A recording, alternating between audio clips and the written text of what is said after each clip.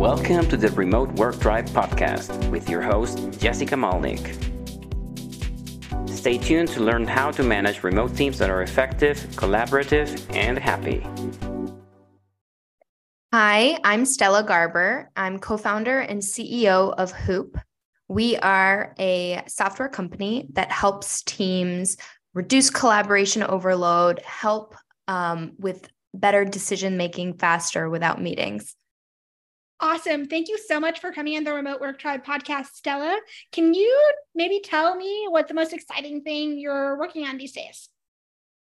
You know, it's all too exciting. I feel like doing a tech startup right now, it's like, I don't even know what a good analogy is. It's like you're going on a run and everybody is throwing baseballs at you and you're just trying to keep going straight and dodging all of these baseballs because every day there's some new AI advancement or tool or competitor. It's like the market is just so much faster than it used to be.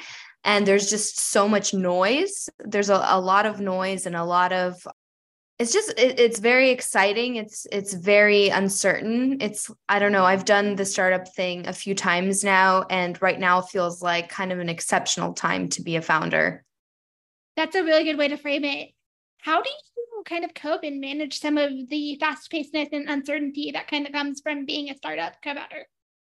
Well, I think you have to be, one of the nice things about having done this a few times is having focus and sort of understanding that you have to be really thoughtful and focus on what you're good at and the unique value that you and your product are going to provide, and try not to get distracted by everything that's going on around you with competitors or with new advancements. I think that's the real thing right now with AI. It's like there's this really, we started Hoop about a year ago, and before ChatGPT came out in December, and now every company is an AI company.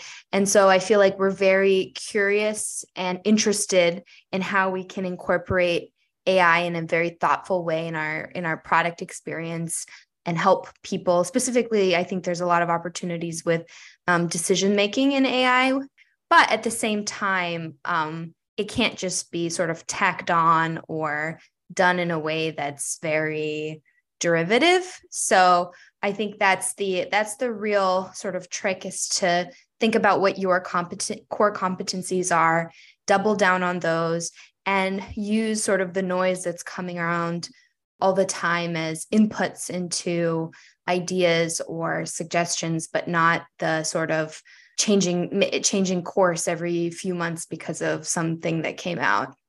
Absolutely. I want to dive in a little bit more on your thoughts about AI and decision making and how it kind of leads into kind of team dynamics and leadership.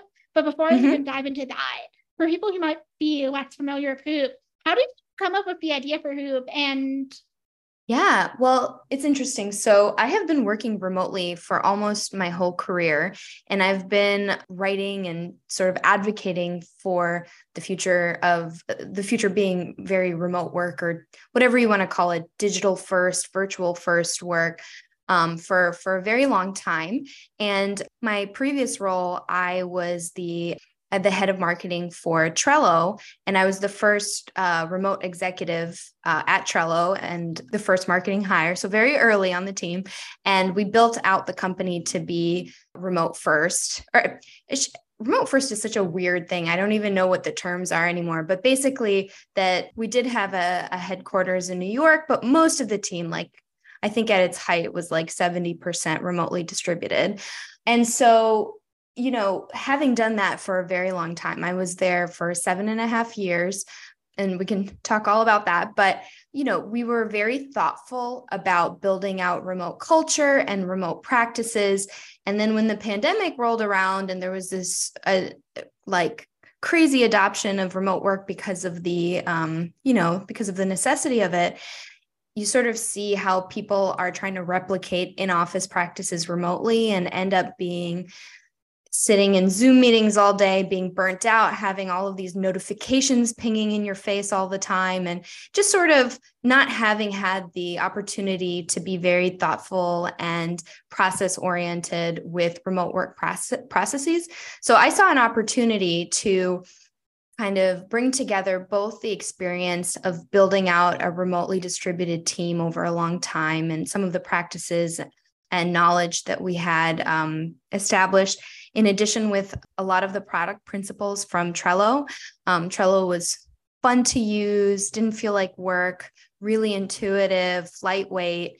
So we, my two co-founders were also at Trello. We were, the three of us were all on the original executive team. We sort of wanted to bring those two things together and into a new product in a new company. And one of the things that we did was we went around and interviewed over 100 knowledge workers last year about what was making them so miserable. Because remote work, I mean, you know this, when done right, it's so freeing and so great. But, you know, sitting in Zoom for 8 hours a day is not great. And feeling tethered to your phone is not great. So we were asking and trying to figure out what were the things that were keeping people stuck and not really realizing the full potential of remote work. And what we found was that there was all of this ambiguity in interactions. Like people would ask you for feedback on something, or they would go into a meeting where they thought a decision was going to be made, and then they would come out of it and they didn't have any idea of how a decision was made, whether it was made or who was making the decision. We also saw that the next frontier of or the next iteration of remote work was asynchronous work. And this was like a totally new concept to me. And I just absolutely loved it. I thought all the research shows that getting into a flow state is what prompts the most creativity, what helps you get the most work done. And then being able to put that aside and go off and live your outside of work life, whether that's families or hobbies. And so we wanted to build software that helped teams reduce the ambiguity, starting with decision-making, and help them work more asynchronously.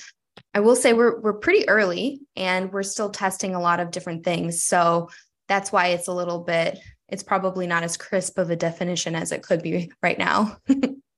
No, I love it. And you said so many awesome things. You said so many like important things there about like kind of getting the flow state and really managing like your own energy, your own time. And letting, all of that is so, so important. I feel like in some regards, like the pandemic basically 10x how mainstream remote work has become. But on the other hand, it kind of gave it a kind of a bad, like there was also some like bad tendencies where a lot of companies like only started to understand what remote work was out of a necessity. And then they just tried to just recreate the office environment remotely, which as you and I both know, doesn't work. I'd be curious to hear, kind of going back to what you said before, where it was talking about kind of decision-making in AI and then decision-making when it comes to async first work. Do you think there's any overlap between like AI decision-making and like decision-making in async work, and how those two can kind of blend together?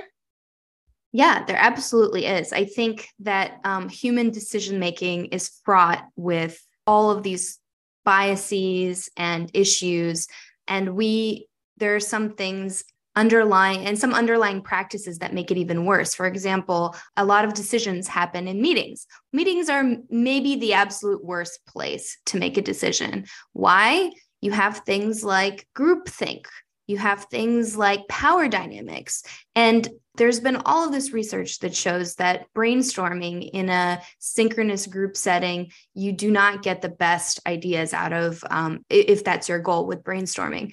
So I think what we see and there's all these amazing books. That's one thing that we discovered is there's all this really rich literature around best practices and science, decision science, about how to make better decisions as a group in a business setting, and one of the big things is writing everything down, writing down the scope of a decision, writing down who has decision rights. Decision rights refer to what people's roles are in a decision. And you can have things like who the actual decision maker is and who's contributing. Some people will use frameworks like DACY or RACY. There's a million of them to help with this sort of thing. But the basic idea is that you're trying to reduce the ambiguity around a decision. There's also something around really thinking about the scope of a decision, like how, if this is a reversible decision, how much time should we really spin our wheels on this? So having, writing all of those things down forces you to think about them ahead of time and allows you to be much more objective and analytical.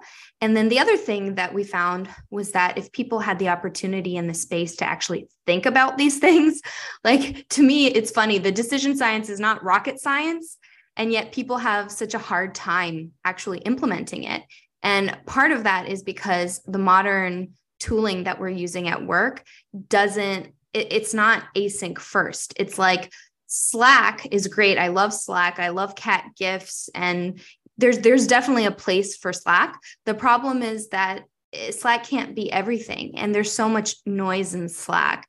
And so I think when it comes to something as important as making decisions, communicating decisions, being able to sort of take that away and isolate it and be much more thoughtful about it, it might sound like it's more work and too much process, but what you'll find is that it actually helps you be more objective and work faster because you are being a lot more thoughtful about your decision making. And AI, there's this great opportunity with AI where we can sort of take away some of the human biases and unearth data or facts that maybe we hadn't considered previously. There's actually research that shows that one way that AI can help with decision making is that it shows options for decisions that a human may not have previously considered. And so I think that there's a really big opportunity with AI to make better decisions. I think the challenge is humans are complicated and messy, and AI is not the silver bullet solution to everything. So I think there's a question of how humans can work with AI to make better decisions, what that software is going to look like, how will you make it usable and relevant and a habit in everyday life. So it's just a really fascinating space to be in right now. So much opportunity. Yeah, absolutely. You said so many interesting things there. One of the things that I kind of grapple with as someone who's a remote worker, has a small team, and also has gotten a lot more into AI recently, the things that I kind of grapple with a little bit is like, do you think I think AI can become like super important in decision making, but like, how do you offset the potential for, let's say, someone to use AI to kind of outsource their thinking? And like, are there ways to kind of like put those guardrails in there? So it's like, you're getting the best of AI without necessarily like, not writing things down, which as we both know, like writing well is also a mechanism for thinking more clearly. Definitely. And that's why I think it's definitely a tool. At first, it's funny when AI came out and I tried to use some of the AI writing tools, I was like, this is a joke. This is like intern level writing. And what I found, which I think is that what most people find, is that it sort of helps you get unblocked from ideas and helps you. There's, research with creative writing where if you can just write down a bunch of ideas, it's better than just staring at a blank page and you're not going to come up with any ideas. Just get all the bad ideas out first, and then the good ideas come after that. And so I think that AI can help you generate all the bad ideas and then get to the good stuff faster.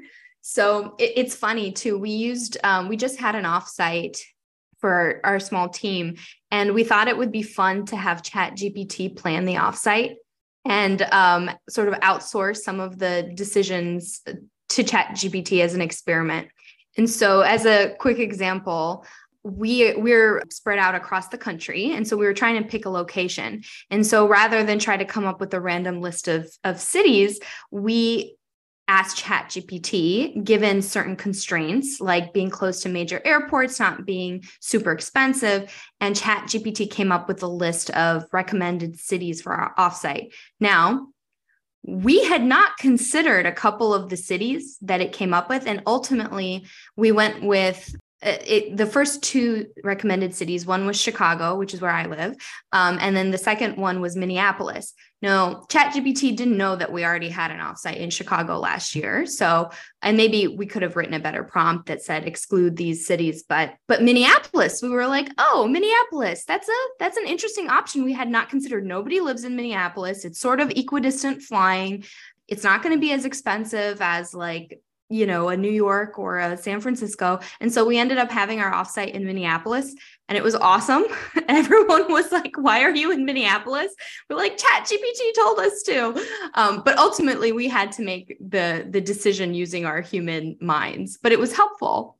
Yeah, that's such a cool and creative way to use ChatGPT. Going into your offsite, what's kind of your philosophy when it comes to how to structure an offsite to get the most value from it? Yeah, so we have a very strong philosophy on offsites, because having worked remotely basically my whole career, I've participated and planned a lot of offsites. First of all, I think offsites are so key, and one of the big things about remote work that people sort of assume that you don't value FaceTime or getting to know people as humans, and that's absolutely wrong. In fact, some of my favorite memories from my Trello days were the creative and fun offsites that we had.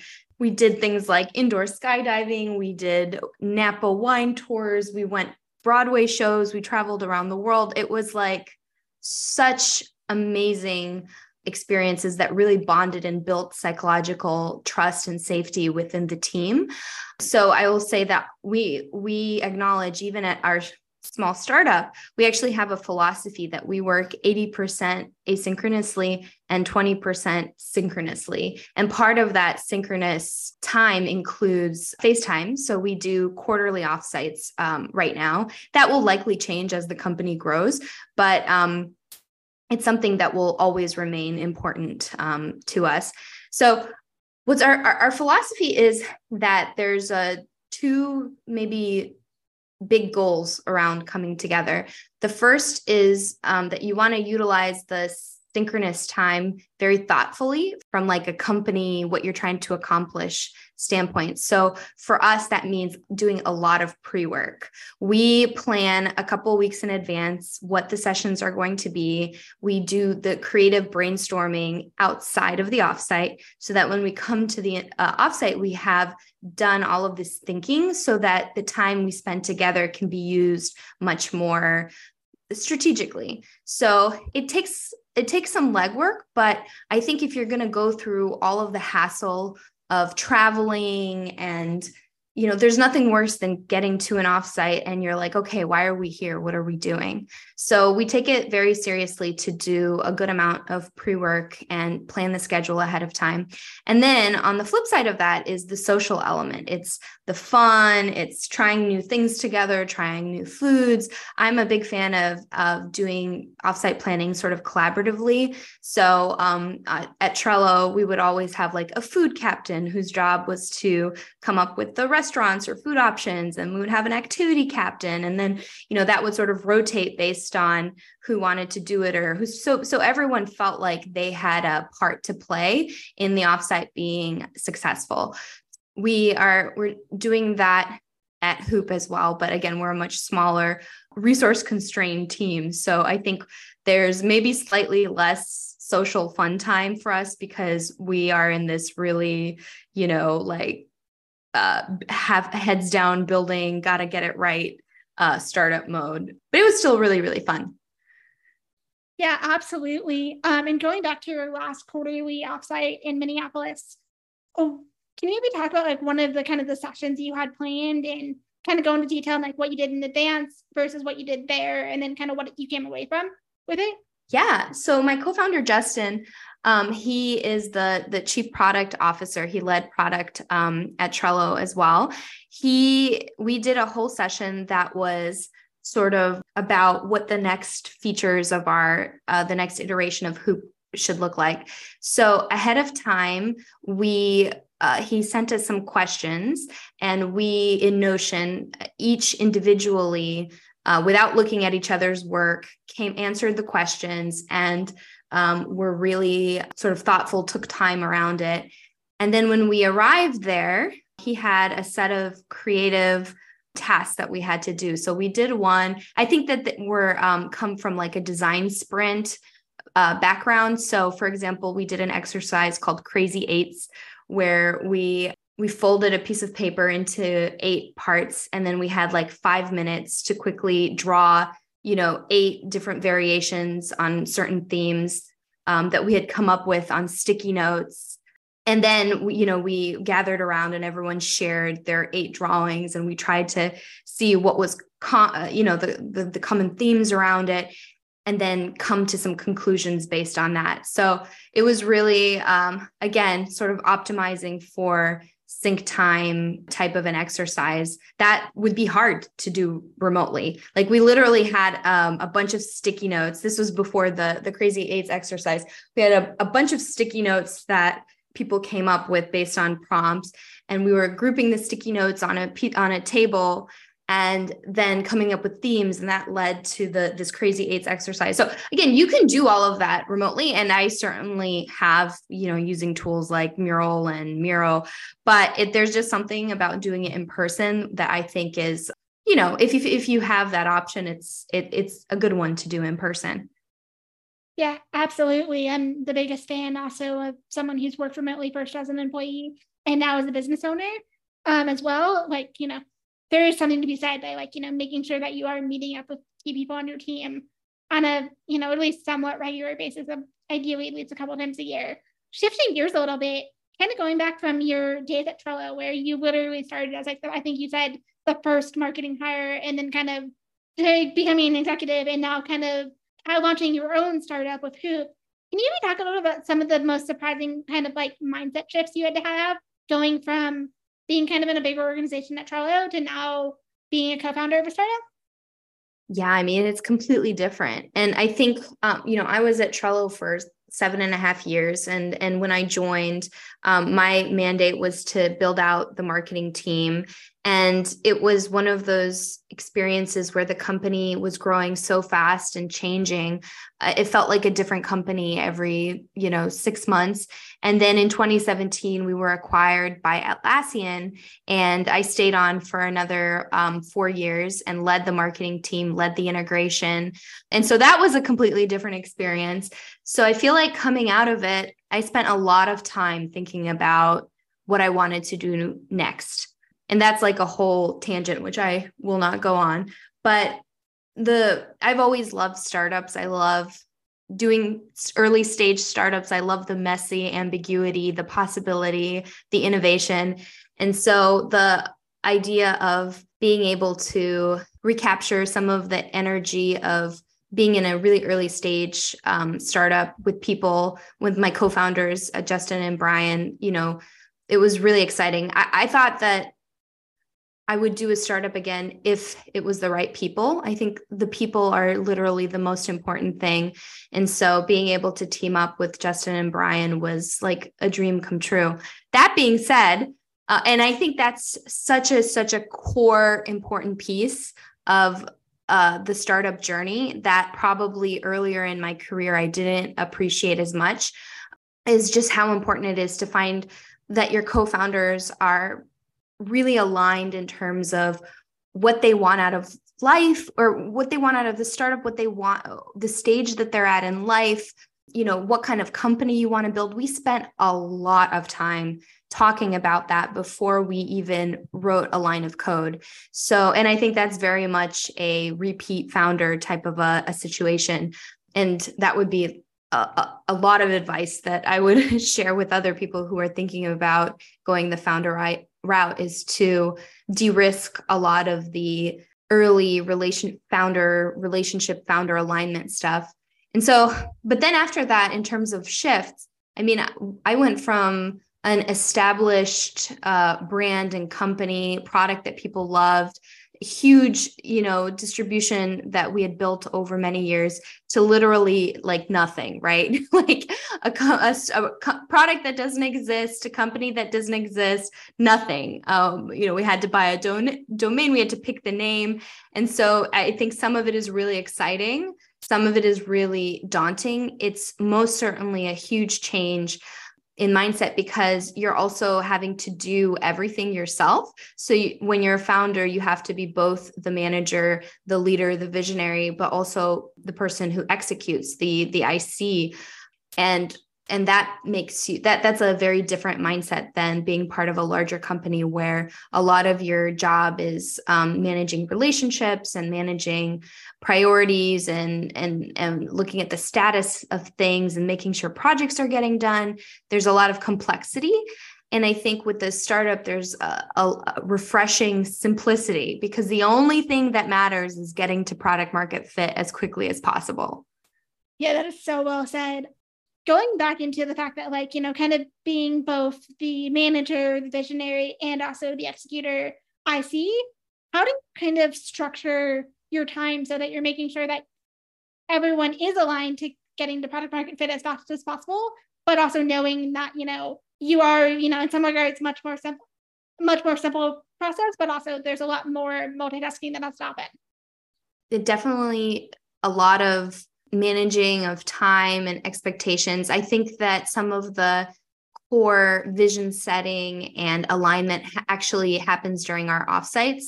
We also have monthly check-ins that are sort of big picture check-ins. We call them our monthly mediocrity moment, which is to say that we want to make sure that we're not doing anything with mediocrity.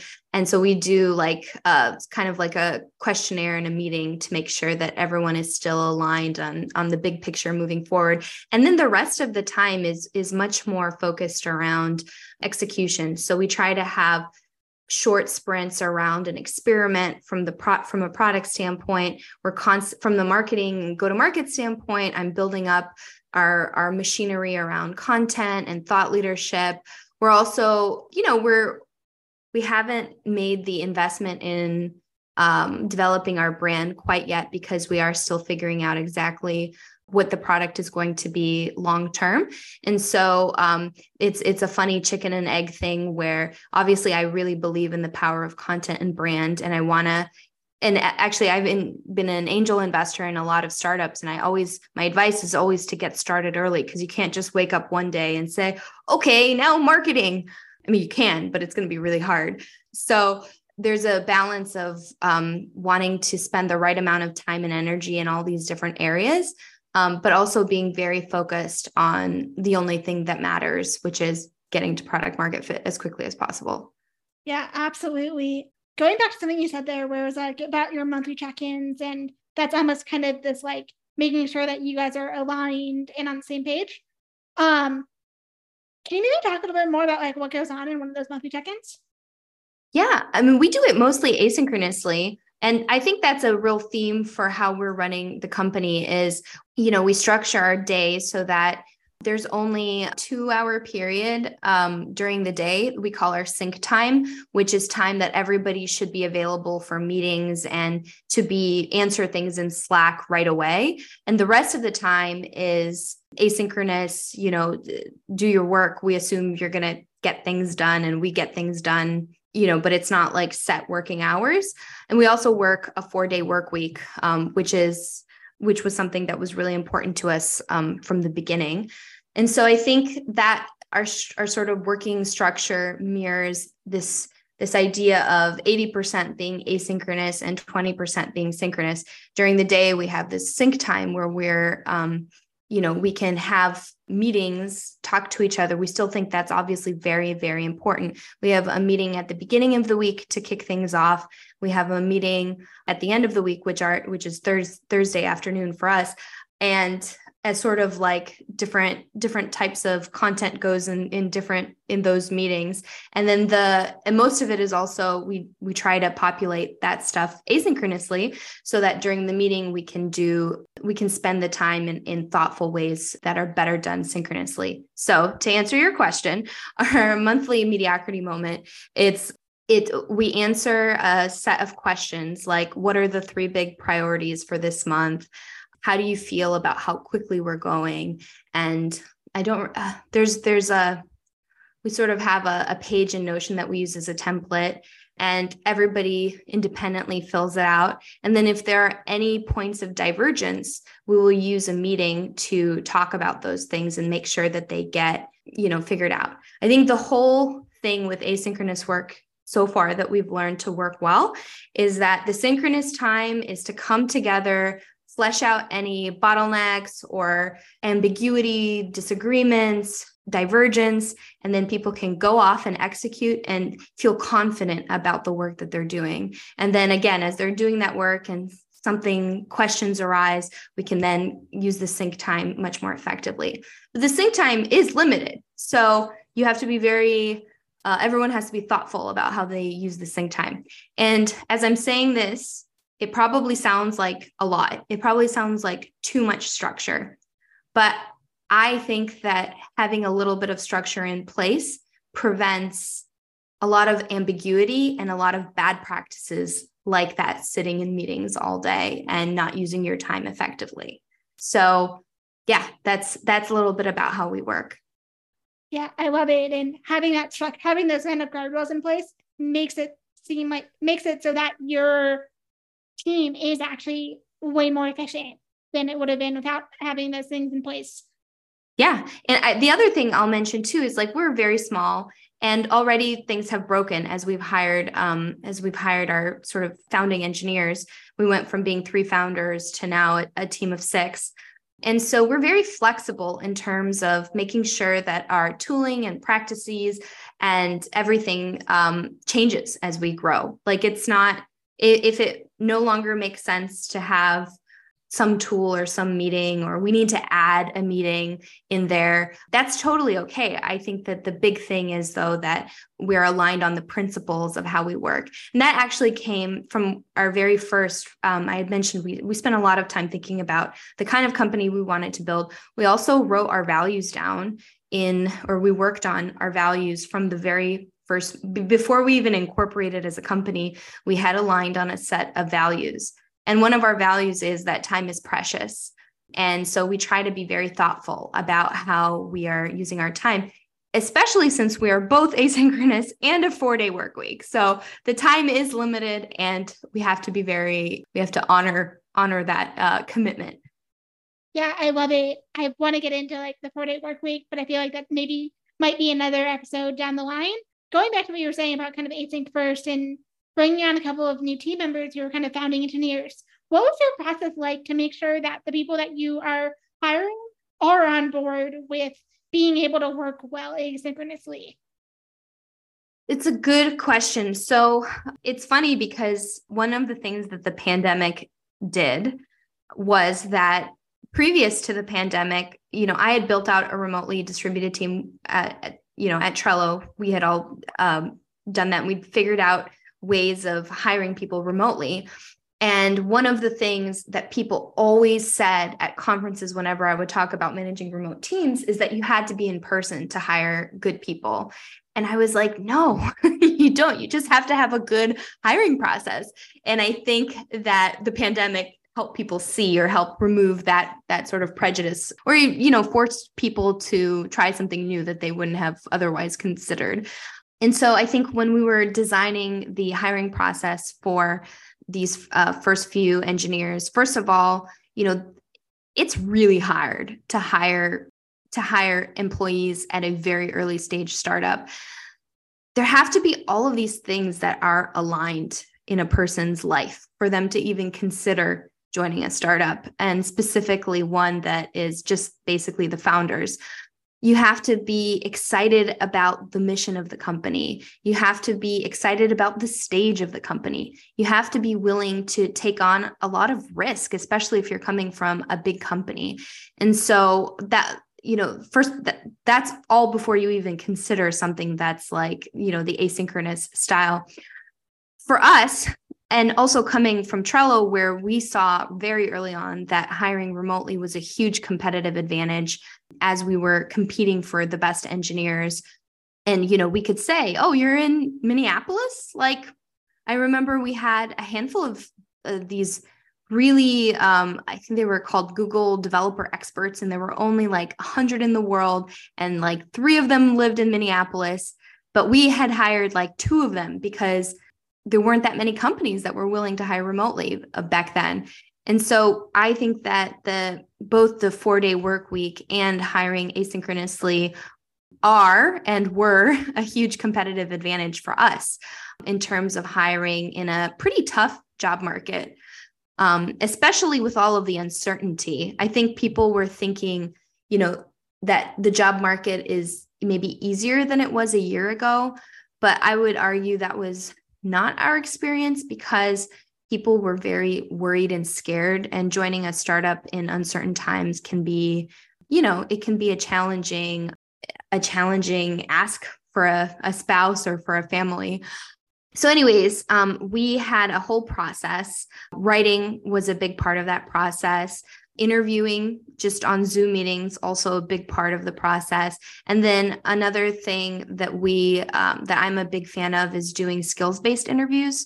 So with engineering, that's easy because it's obvious that you do like some sort of a coding challenge and you do it live over a Zoom meeting. And so we had a couple of those in our interview process as well. So I think just being thoughtful about designing the interview process so that we both got to know the person and made sure that they were excited about the space, had the right skills, were excited about the way that we were working. Those were all things that we screened for. Yeah, absolutely. Having that like really thorough process that you guys have sounds like it really pays off in spades. Before we wrap up, I always like to ask a couple of lightning round questions. Cool. So what's one book you'd recommend that any remote founder or remote first marketer should read? There is this really amazing book called Collaboration Overload by Rob Cross. I found it randomly in my library, but it's basically Rob Cross is this organizational researcher, and he has identified that making collaboration much more easy with technology and just like really good intentions has created this crisis where most knowledge workers are in this era of collaboration overload where, they're the bottleneck. There's all of these requests. People can't say no or decline projects or emails. And what is the cost? What is the human cost of that? It is a fascinating read.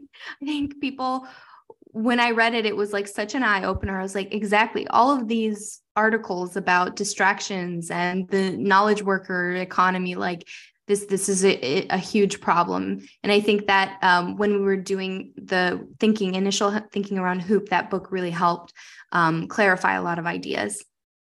I love it. I have never heard of that book before, but I literally just like made a note to go buy it on Amazon. Another kind of lightning question I had for you is, what excites you the most about AI right now? Honestly, the possibilities of AI and just all of the different applications.